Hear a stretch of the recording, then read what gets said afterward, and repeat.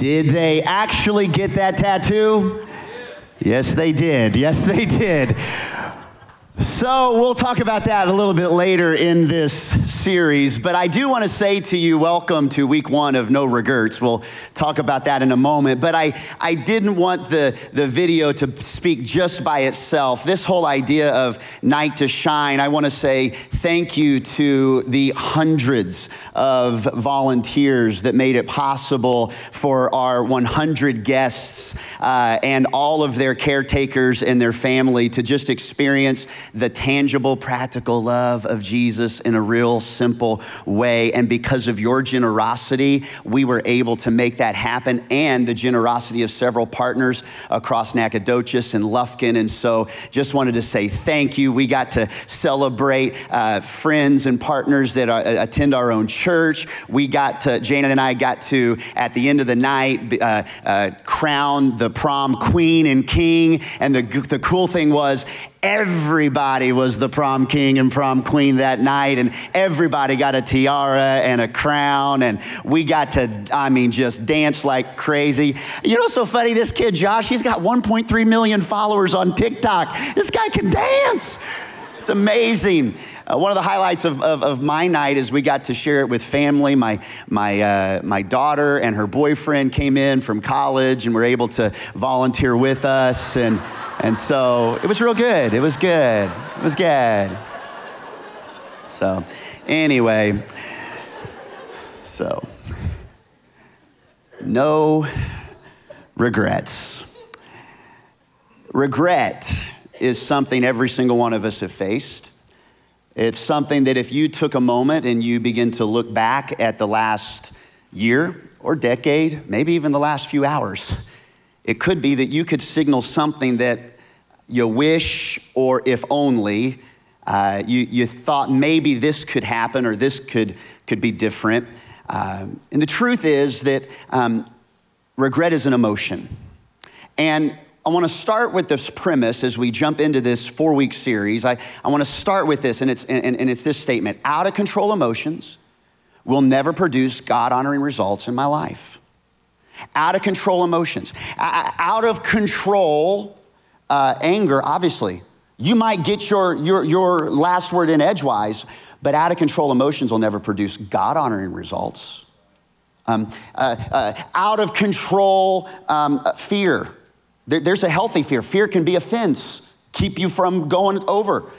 But fear can be a fence and keep you from doing what you're supposed to do. Out of control emotions will never produce godly results in your life. Well, that's just the way I am. You better get off the tracks when the train comes through. And maybe that is who you are.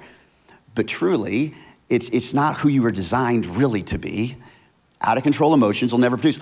Furthermore, out of sight emotions, things that we don't grapple with, that they kind of are left in our hearts unchecked or unnoticed. And one of the most overlooked, misunderstood, and underestimated emotions that you and I deal with is this emotion of regret.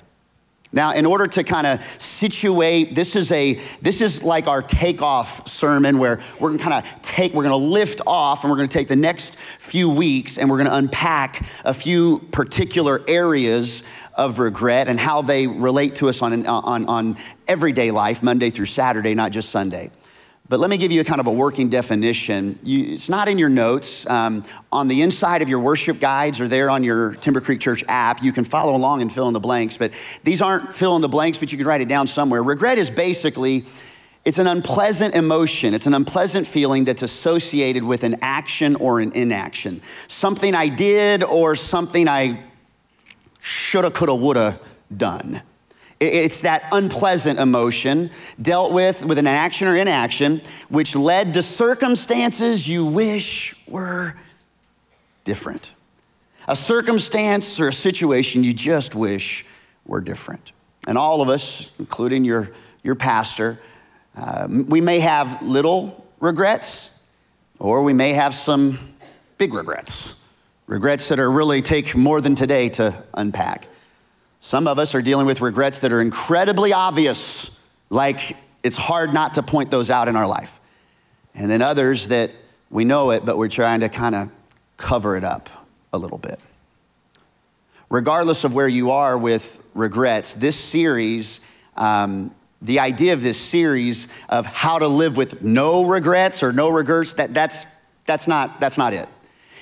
Because you're gonna have regret. It's a part of humanity. But this series is really about how you lean in to the transformative power of Jesus when you do feel regret. When you do feel a shoulda, coulda, woulda, instead of letting that fester and become something that is a negative attribute, something that becomes a stall, it becomes jet fuel to go somewhere else or quicksand to keep you where you are. How do we lean into the transformative power of Jesus and his will be done, even when we're dealing with some regrets? To start, I wanna go to the World Regret Survey. Over 16,000 participants in 105 countries over the last few years have been adding to the World Regret Survey. This was done by psychologist and author Daniel Pink, and he actually wrote the book called The Power of Regret. And he was collecting regrets for several years and trying to figure out how are they connected? What do they really do to us? How do we navigate these things? And through that research, really uncovered kind of the hidden architecture of regrets, meaning that out of the 16,000 participants, there were about 27,000 regrets that were posted. And they did research on that, and they really found like this structure of these 4 key regrets that all of us tend to deal with. Four columns or 4 foundations, if you will, of regrets. If you're taking notes, you can write these down. And all of us at one time or another have dealt with one of these regrets that would be in the column of moral regret. Moral regret, where an action or an inaction of doing the right thing. And in fact, when you think of regrets, you can think of the words if only. Everybody say if only.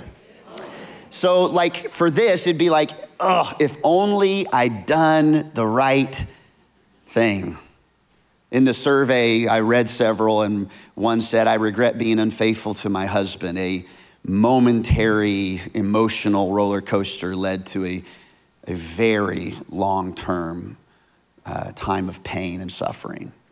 I regret cheating on that test. I regret, not talking to that person about that situation. I regret, one of them said, I regret not taking that candy to my grandmother who was on her deathbed. I was telling her she didn't need it, and she died, and I have lived with, I wish I just would have given her that candy.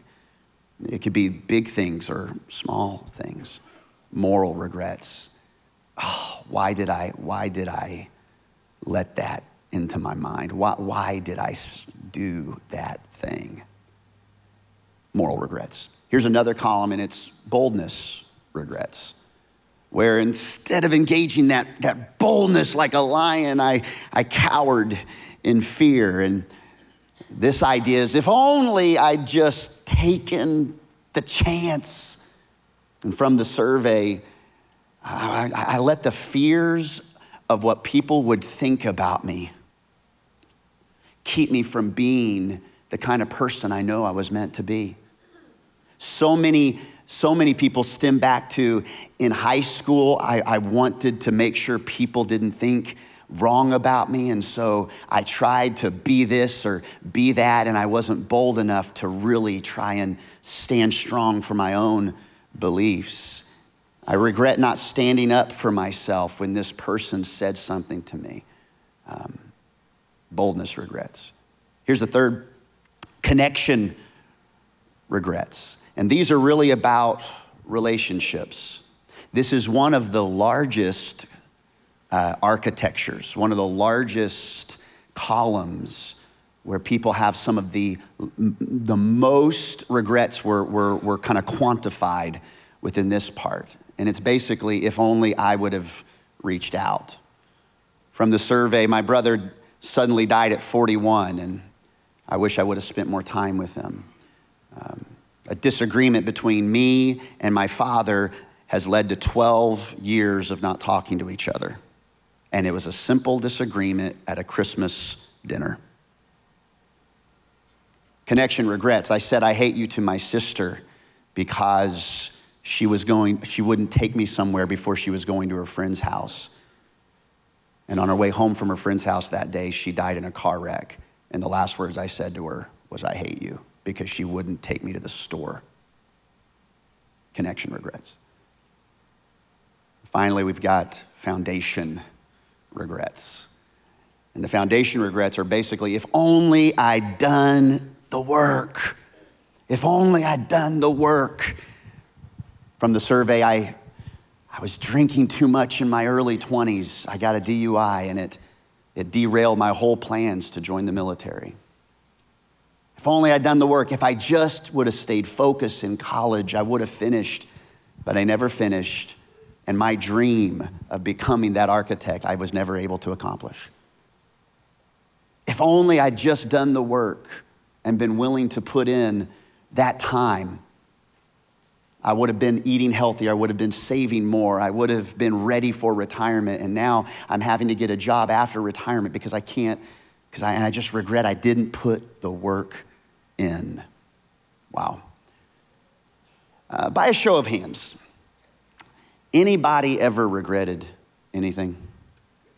Yeah. Oh, okay. Man, I felt the wind off of the broadcast location. Okay, Groves. Like I felt the wind, and maybe you raised your hand too. Yeah. I got some regrets. Yeah. I also know that in the good and the bad and the ugly, I can still lean into the transformative power of Jesus today.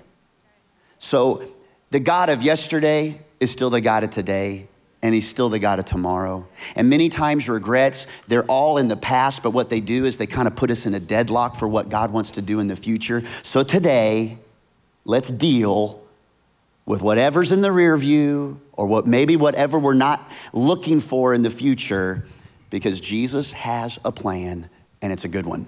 Now, here's the wrong response. Because we all have regrets, there's all kinds of wrong responses. And if it's an out of control regret or an out of sight regret, here's what we tend to do. Instead, write it down, instead of checking our regrets, instead of check yourself, we actually prefer to just kind of carry on. And so by carrying on, instead of dealing with the regret and checking it, we tend to kind of just carry on and walk with it. This is a phenomenon in travel. So many people don't want to check their bags anymore because they don't want them to get lost. They don't want to have to deal with the baggage carousel. So they will stuff the bag as full as they possibly can because they don't want to pay the baggage. Who wants to pay baggage fees? And they will carry on. Anybody travel lately like you're trying to carry on as much as possible? Yes, hello. I mean, I tried to get Graham into one of these things. Just carry-ons, you just want to carry on. And because we don't want to pay the fee, because it is more convenient just to kind of drag it instead of wait for it. And we do this with emotions too, and we do this with life regrets, where instead of setting them there and paying the price of investigation and realization, we'll carry them on and stuff them and just kind of hang on to them. Here's a few of those things, and what it does is it creates baggage. Let me just give you just a few. Here's kind of what regret returns into when we just kind of carry with them unfulfilled expectations. So many of us, you're living and walking with an unfulfilled expectation.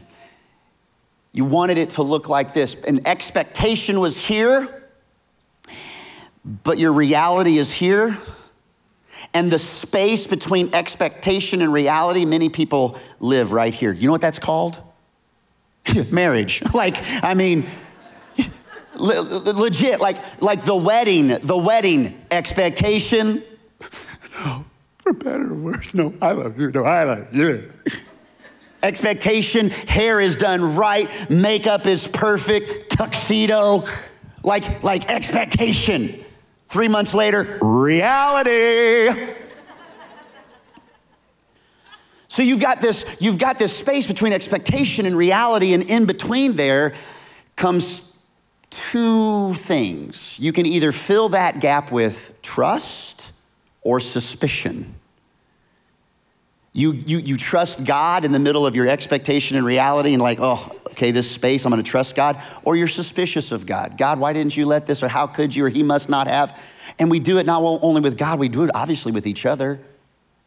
We have an expectation of our spouse. We have an expectation of our boss. We have an expectation of anybody, of our kids. And then it's reality in that space of trust or suspicion or frustration.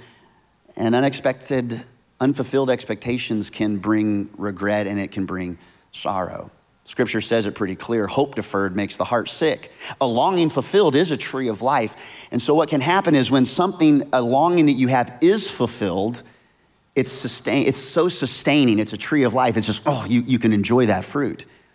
But you can feel spiritually dehydrated, spiritually hungry, emotionally hungry when your hope gets deferred like that. Unfulfilled expectations.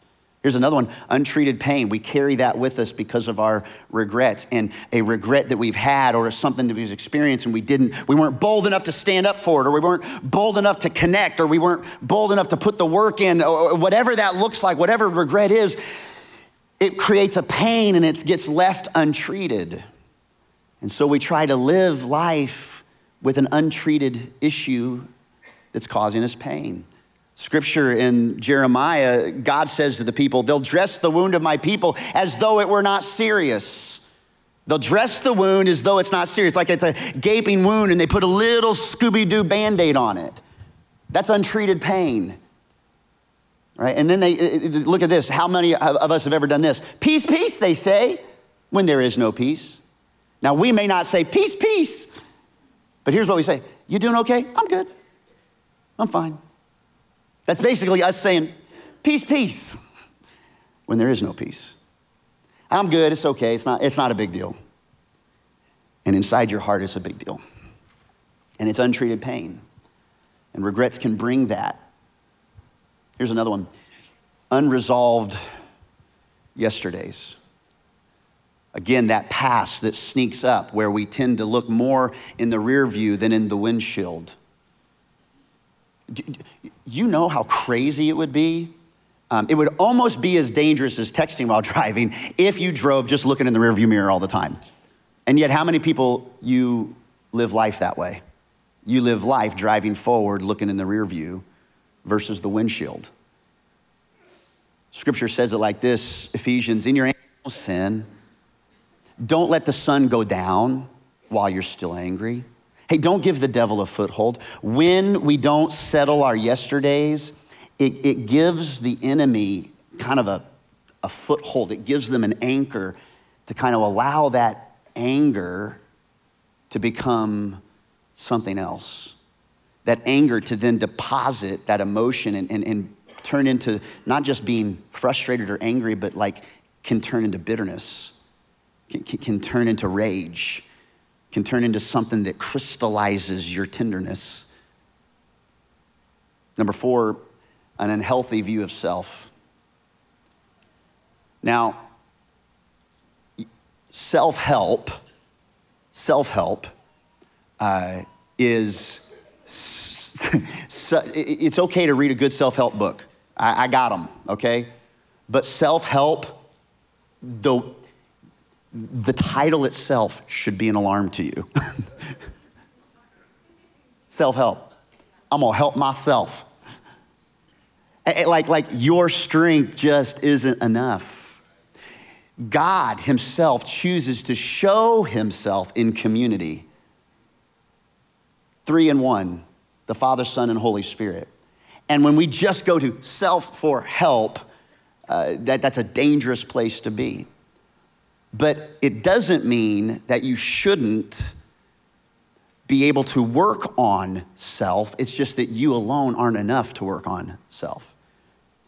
The Apostle Paul says it in Romans, the only accurate way to understand ourselves, the only accurate way that you to really know thyself is by what God is and by what he does for us. Like who he is and what he does, not by what we are and what we do for him.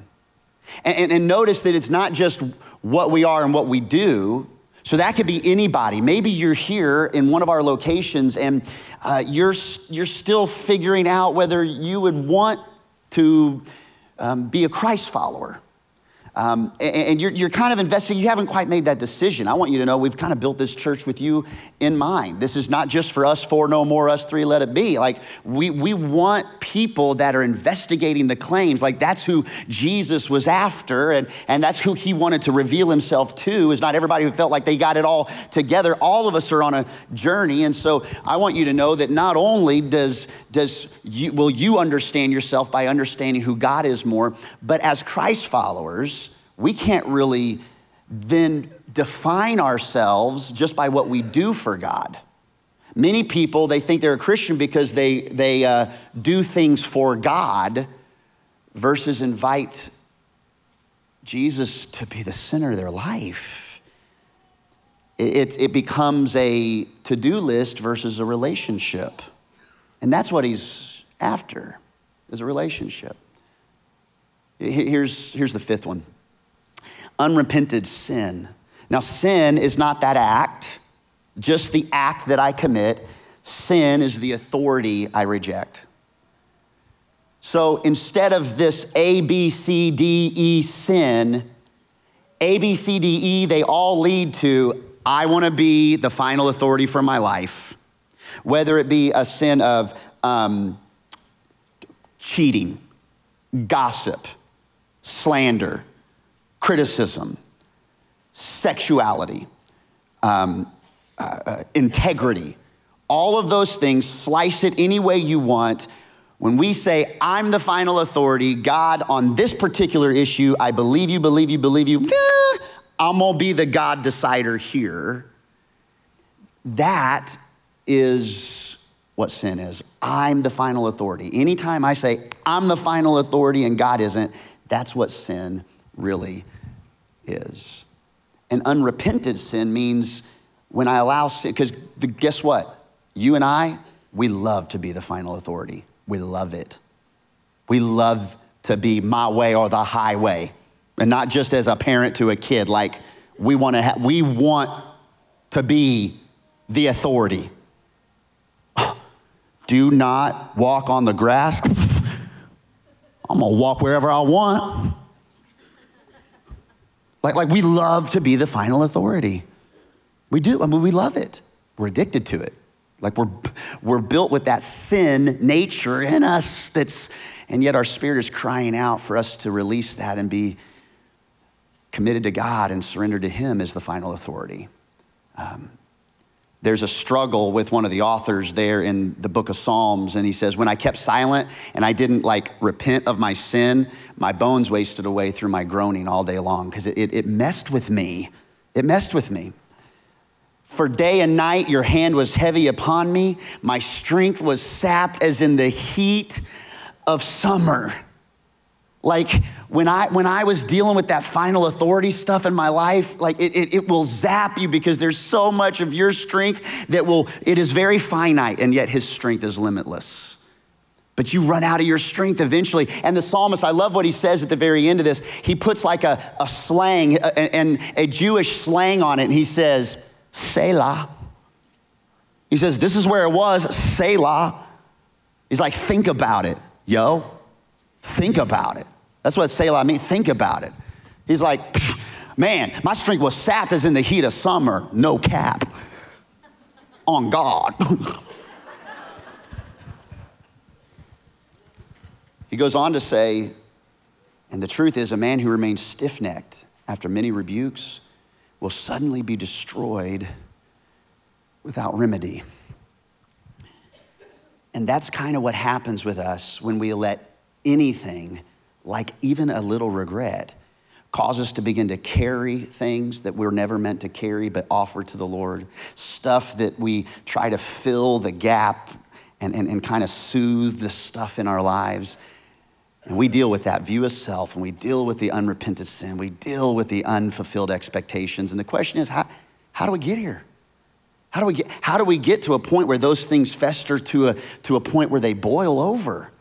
Let me tell you, write it down. We get there gradually. It's just a little bit over time. But guess what? It's not just gradually. We get there gradually and then suddenly. It's just a little bit, and finally somebody wakes up and says, how did I get here? How did I let it go this far? Why didn't I deal with this earlier? And the deal was, we didn't see it until we saw it, because it was just gradual stuff in our life. So if that's the wrong response of carrying all these things, and you know what, even what we can do is we can kind of put a cold shoulder or a blind eye to it, and we can say, no regrets. I got no regrets. I got no regrets. And the truth is, that's just not impossible. Do you know that God even had regrets? God had regrets.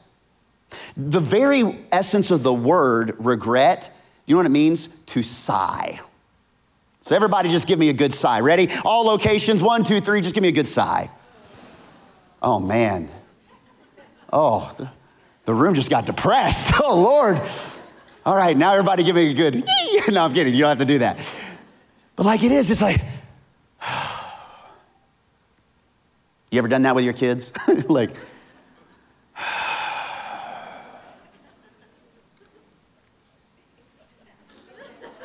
I mean, you know exactly, parents knew exactly what that meant.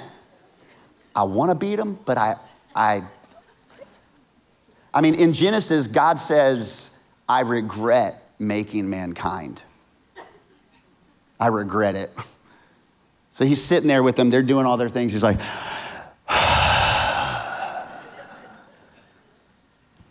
but here's the difference between you and God, his sigh and your sigh. His sigh comes from a sovereign perfection.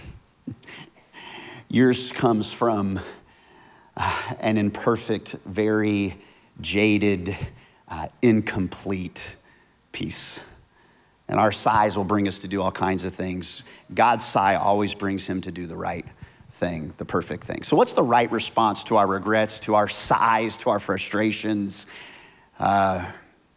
We should feel something about it. We should feel sorrow. We should feel sorry and frustrated about that action or inaction. And Paul says it like this in 2 Corinthians. The kind of sorrow God wants, though, he wants us to experience this kind of sorrow that brings repentance. Now, the word repentance just means, take all the religious trappings of it and take all that, push that away. Repentance just means change. It just means to turn and go a different direction. The kind of sorrow God wants us to experience brings a different direction. And it results in salvation. It results in a firm foundation of salvation. There's no regret for that kind of sorrow. So anytime you have a regret, when it brings you to an action of change based in the transformative power of Jesus, you're going to have a regret, but you don't have to live with the regret. And as we finish up today, I just want to offer you 3 responses to any regret, any pain in the past, anything that's a habit, a holdup, a hang-up that's causing you to wish things were different today. I want you to know a few things. Three important truths today. The first is this: God still loves me. You should have reached out. You should have done the right thing. You should have put in the work. God still loves you. He still loves you. He's not mad at you. He's crazy about you. I love how the Message says, John 3:17, like this: God didn't go to all the trouble of sending his son merely to point an accusing finger, telling the world how bad it was. He didn't just leave heaven to earth and say, man, you're a screw up. Oh, I know what you did last night. I can't say it out loud though, because I'm Jesus. He didn't come to point you accusing finger, telling the world how bad it was. Look what it says. He came to help. He still loves you. He loves you. And no matter what kind of regret you're living in, no matter what kind of shoulda, coulda, woulda, he can make all things new. You also need to know that God did what I couldn't. God did what I couldn't. And the whole story of the Bible is God did what you couldn't. God is who you aren't. God can what you can't. God will what you won't. And when it comes to the whole deal of if only I'd done the right thing, God says, you know what? My son, he who knew no sin, he took on all sin for you so that instead of you trying to pay the way, he paid the way so that when God looks at you, he doesn't see all your sin, he sees Jesus. And so if only you'd done the right thing, he did the right thing. And you can lean into his track record of doing the right thing. Oh, if only I'd just taken the chance. God took a chance on humanity and made us in his image and breathed into dirt and created us and loves us. And all he wants is relationship by your choice, not by demand. We love everything on demand. We want to be able to make the decisions, right? We want that choice. God gave you, built into you to live on demand, your own demand. And he invites you, if it's going to be a real relationship, that you would surrender your addiction to control and lean into real relationship with him. And if only I'd taken the chance to do this and be bold, and yet God was so bold. And the only two humans he ever was responsible to create, all the others were up to us. Both of them failed. And he could have very easily just said, forget it. That's what I get for being bold. That's what I get for taking a chance. And yet, even today, he still will take a chance with you. Because there's no guarantee of your perfection, but there is a promise of his. Oh, if only I'd reached out. I mean, that's what the story of the Bible is, that God reached out to you and to me. That in the middle of our sin, that while we were still addicted to our control and our final authority being us, he would send his son to die for me. If only I'd done the work. If only I'd done the work. My hope is built on nothing less than Jesus' blood and his righteousness, his work. It's not whatever I could work for. It's not whatever I could ever prepare. Do you know Jesus ascends into heaven and he says, I'm going to prepare a place for you. And so many people, they live life trying to prepare their place in heaven. It's not up to you to prepare it. He prepares it. He's done the work. Yeah, but I mean, what does that mean? That means that what do I do as a Christian? I mean, shouldn't I work? Well, I mean, I'm sure faith without works is dead. Show your faith. But you don't show your faith in order to earn the gift of Jesus. You show your faith because you love him. I wear the ring. I wear the ring to show I got a relationship here. Okay, this is works of a covenant relationship. It's just a ring, right? I show this relationship because it means something. But yet when it comes to our relationship with Jesus, he did the work. I just have to rest in it. So over the next 3 weeks, next week, we'll talk about moral regrets. And we'll talk about the strongest man in the Bible physically, who was one of the weakest men spiritually. Listen to me, men. Listen to me, men. It's amazing how strong men can be so weak and how weak men can be so strong. Let's learn the difference. We'll talk about moral regrets next week. The week after, we'll talk about boldness regrets, and we'll look at Prince Jonathan, Saul's son, the best friend to King David, and how in the middle of not even knowing what might happen, what does courage under fire and courage fueled by faith really look like? And how can we have the antidote to these regrets that have to do with, oh, if only I'd taken the chance? We'll learn. Finally, on March 5th, we'll finish with connection regrets, and I'm gonna share about the 4 horsemen of the relational apocalypse. 4 ways to ruin every single relationship. You don't want to miss it. And how many times these horsemen just gallop in, and they even can become Trojan horses, secret enemies to us and our relationships. Why am I saying all this? Because write it down, number 3. God has promised a remedy for every regret. He has promised a remedy for every regret, and it's not a to-do list. Let me tell you something. It is not a prescription. It is not a premonition. It is not a potion. His remedy is a person. And it is only and will be only, and it has always been Jesus. It's always been Jesus, and it'll always be Jesus. Sounds easy. Well, he says, come to me, all you who are weary and heavy with all your junk and your regrets, and I'll give you rest.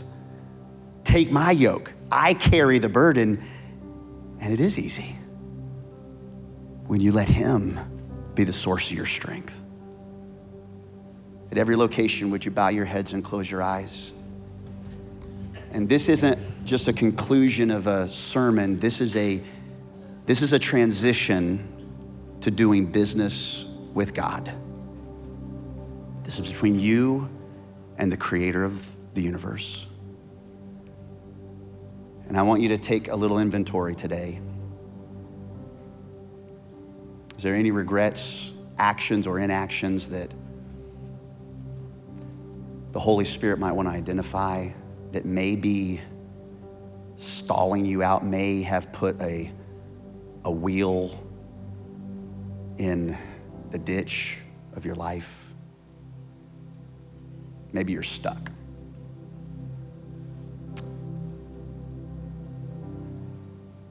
If the Holy Spirit is revealing something to you, what's beautiful about that is he always wants to heal what he reveals. So if there's anything he may be revealing to you, any regret, he wants to bring healing in those things. Would you just let him? Would you, if there's anything you regret, I regret that divorce. I mean, I've moved on, they've moved on. I regret that. Jesus wants to speak to you on that. I regret that I took the easy way out on this. I regret that I said that. I should not have said that. Okay, he wants to deal with you with that. He loves you so much, he wouldn't just leave it hidden. Ultimately, there may be this feeling of you need to invite Jesus to be the center of your life. I can tell you eternally that would be the biggest regret, is not inviting him to be your Lord and Savior. Life without him is not really life. I can't force you to believe that, but if you choose to believe that today, you can take action on that today. And how you take action is you in your own mind, you choose to believe he is who he says he is. And you choose to surrender to his next steps in your life. So you maybe pray something like, Jesus, you're God, and you died for me in my place. And I cannot save myself, and I do not want to be the final authority of my life. I want you to be the final authority. I'm not even for sure what all that means I'm going to have to change, but I want you to be in the center of it. And so I'm inviting you to be the Lord and Savior of my life. Thank you for dying on the cross for me, for preparing a place for me in heaven. I believe you are who you say you are, and I want to follow you today. And for every person in the room, at all of our rooms, God, if we're feeling any regret today, any kind of sorrow, you can take that, and if it leads us to choose to be transformed by the renewing of our mind and putting you in the center of it, wow, that will lead to salvation. Thank you for always guiding us. We ask all these things in the name of Jesus, the strong Son of God. And everybody said amen.